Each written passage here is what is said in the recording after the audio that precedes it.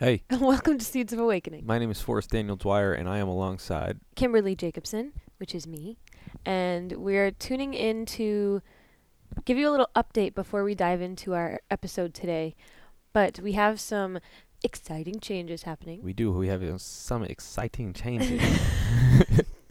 They're so excited they make your voice change. As of today, depending on when you're listening to this, but October 30th, we are launching our Be Light blog, and which is a really awesome blog that we're excited to launch. So on the website, belightblog.com, there's going to be some awesome articles on there that you can read.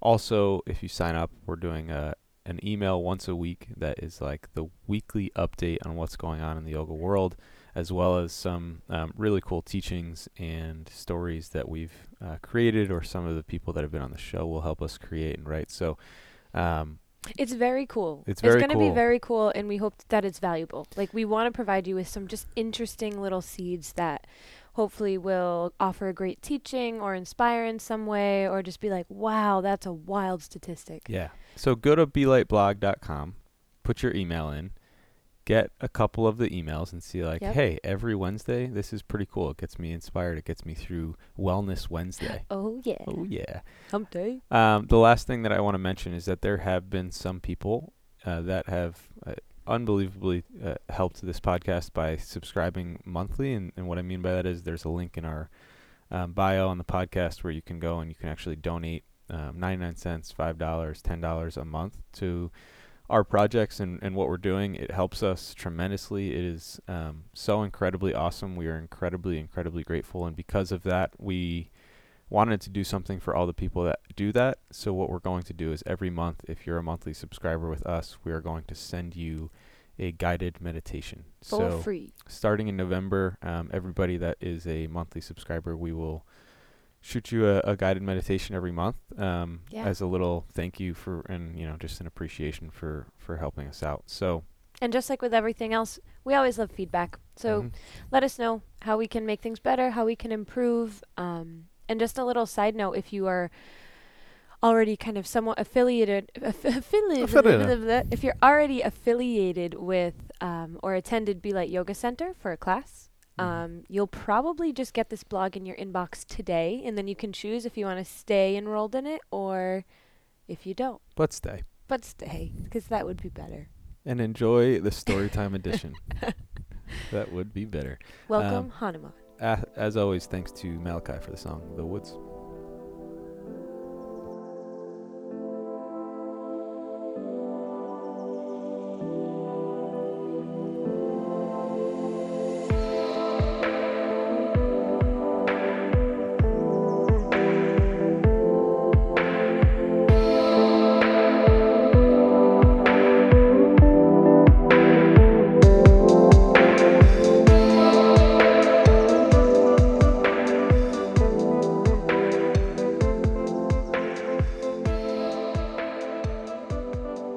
In this edition of Storytime, we're going to be doing things a little bit differently than we did the one time before.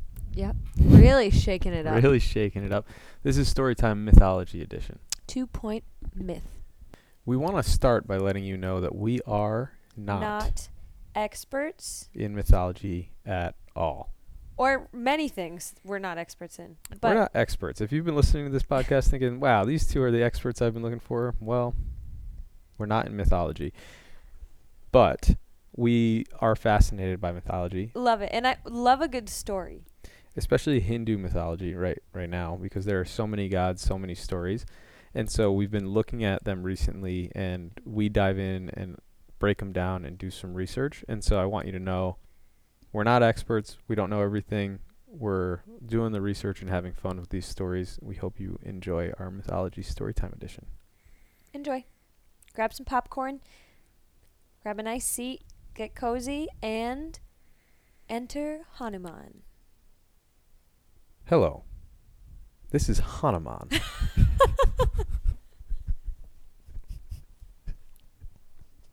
All right, enjoy, guys. Story time. Some of you may know Hanuman. And personally? I don't think you can know Hanuman personally. Damn. Yeah. But if you don't know Hanuman, you should look at his picture. He is this cool looking ape human lord.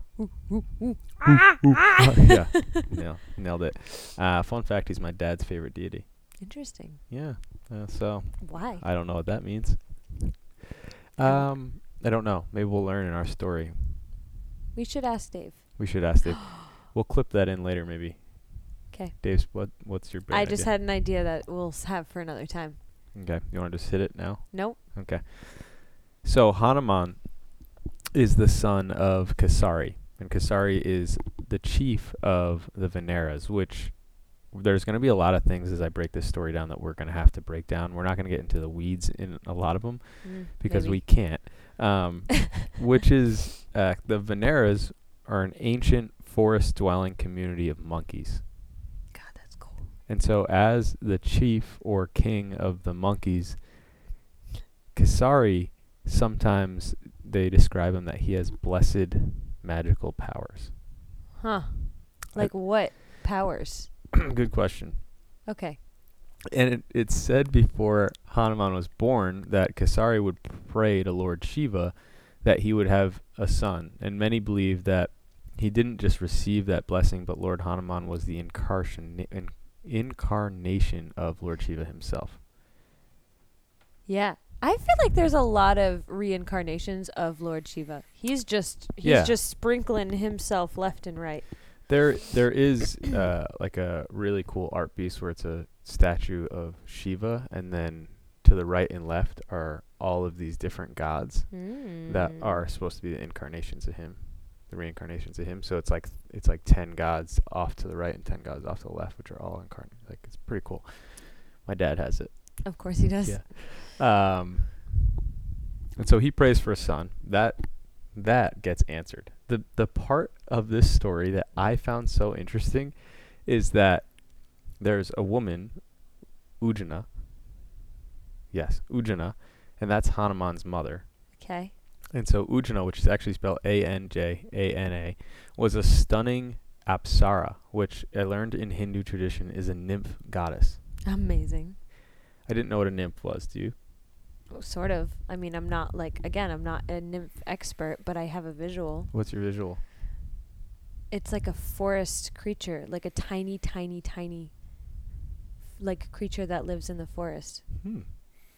Am I wrong? Well, from Google, a nymph is generally regarded as a divine spirit who animate or maintain nature. So you're kind of right. They're like deep in the forest. Yeah, they're and also they I imagine them like dancing on the leaves, like these Yeah. tiny little majestic and they're regarded to be like nymphs. gorgeous and beautiful. Yeah. They're kind of goddesses in a sense. So Anjana, in my mind, is actually a pretty shady character in this story. Interesting. One day she's walking through the woods and she sees a monkey sage sitting all alone. And what do you do if you were walking through the woods and you see a monkey meditating by himself? Well, Anjana started to laugh, which sounds kind of appropriate. Sounds like I would do that to you. But then the laughter turned into making fun of him. And eventually she picks up several stones and hurls them at the poor meditating monkey. So Wow. basically she's a bully nymph. She's kind of an asshole. Yeah, thank you. Now the story that I've heard goes like this. The monkey sage is so deeply offended by Anjana that he curses her. And he curses her to take the form of a monkey. And that she would only be relieved and back to her nymph form when she gave birth to the reincarnation of Lord Shiva. Whoa. Complex. Complex. A lot of She curses probably are very didn't like weird in being- mythology, I'm learning. She probably didn't like being a monkey. Hated it. Yeah. Hated I it. mean, if you're a nymph and you're like this majestic forest goddess creature, and then all of a sudden you're a big ape. No, she despised it. And so now that she's a monkey, she goes to find somebody that can give her this baby. So she finds Kesari, and she's kind of a beautiful monkey, so she marries the chief, who we mentioned earlier, Kesari, of the Monkey Kingdom. And the two get married, and she joins Kesari in his prayers that he was praying to Lord Shiva to have a son. Except she adds in the prayers that she wants to have a son that's the reincarnation of Lord Shiva, so she can return to being a nymph. And, again, Anjana seems a bit like a selfish bully. She gets this. The two have a boy, and they name him Anjanaya, or son of Anjana, he would later become known as Hanuman. And when they have the boy, Anjana is released from her curse and returns to heaven. And she just is like a runaway mother. She's just gone. Gone. Wow. Abandoned. I want to be super clear that through all texts and everything I've read and stories I've heard, I'm the only one that cares that she's been a runaway mother. Why don't more... See, this is the interesting thing about mythology and all, like a lot of these spiritual archetypes is...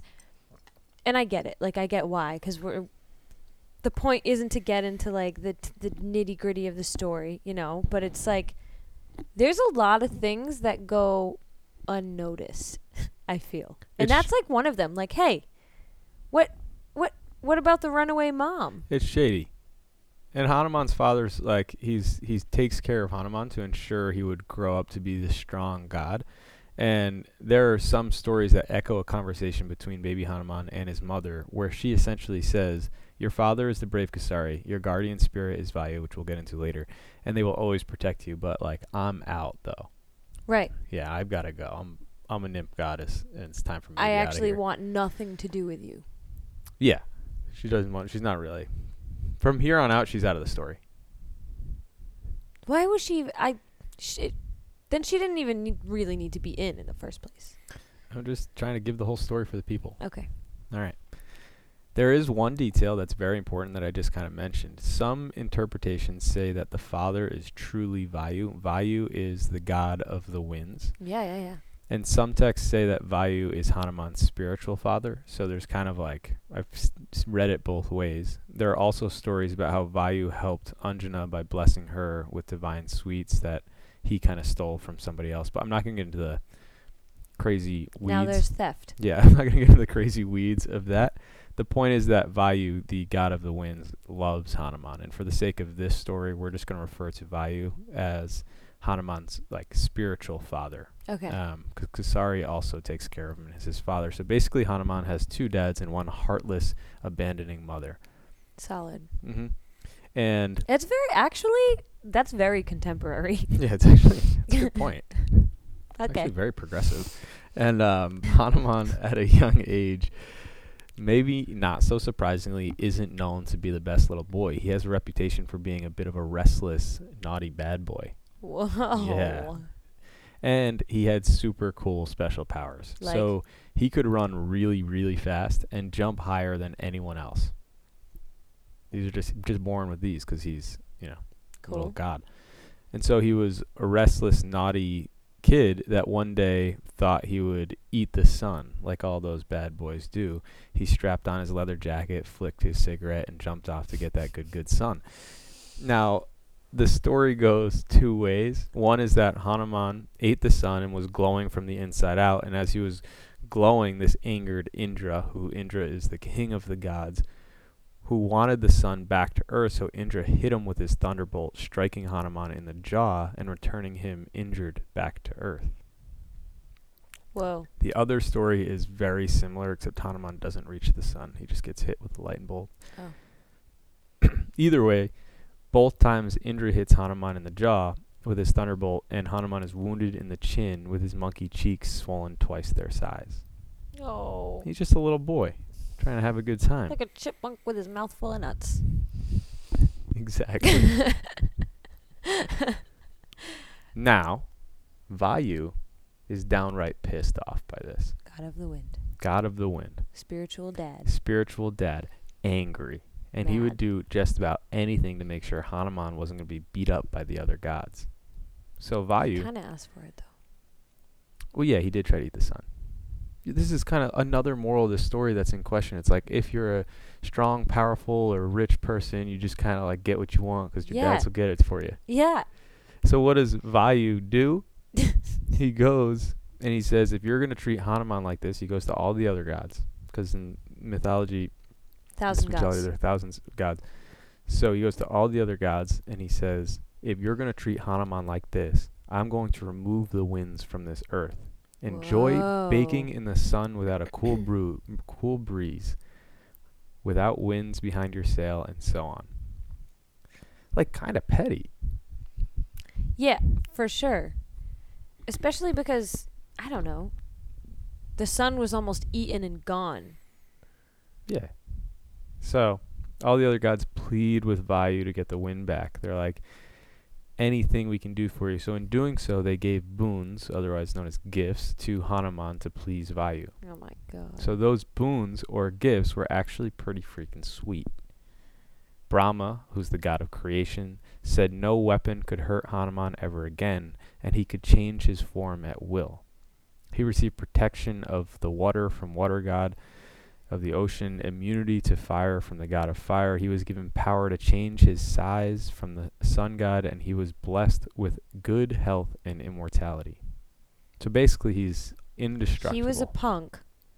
And then he got everything he could ever dream of. So he gets a bunch of these like really cool weapons. He basically gets blessed that he can't be killed by anything, has immortality. I hope this story takes a turn where I actually grow to like Hanuman, because right now, I'm not a huge fan. Well, here's the start of the turn. Hanuman becomes one of the greatest warriors ever to live with all these gifts. He's indestructible. Well, when you're given all the magical gifts, you don't need to have skill, because you can just have the gifts. And this isn't going to help for you, but Hanuman actually continues to misbehave and in general be a dick. I don't know if we're swearing on it. He in general be a dick, doing things like uprooting trees. Eventually, he angered the wrong people and powerful sages, and those powerful sages cursed him so that he would forget he had magical powers. So he's still walking around with magical powers. He just doesn't know he has them. Love that. In result, he ends up walking around thinking he's not really special at all. Good. And for the first time in the story, becomes incredibly relatable. This is where the story of Hanuman that I've heard told comes into play, and people tell it as a relatable story. So there he is as this guy that has all of these special powers within him, has the potential to do all these amazing things, but can't see it himself. What I find more relatable is, wow, thanks. What I find more relatable is he can't see it because he did dumb shit as a kid, and people told him not to be powerful anymore. So what happens now, Hanuman, like the rest of us, has to go and find himself. Like me. Like you. Yeah. If I can jump really high and I don't know it, you just tell me, okay? It might be more fun this way. Okay. In his quest to find himself, he stumbled upon Lord Ram. Ram, Ram, Ram. Often chanted like that. Ram, Ram. Ram. Do you know what Lord? Can you explain Lord Ram? No, because I'm not an expert. But I do remember that I didn't love the story of Sita Ram either.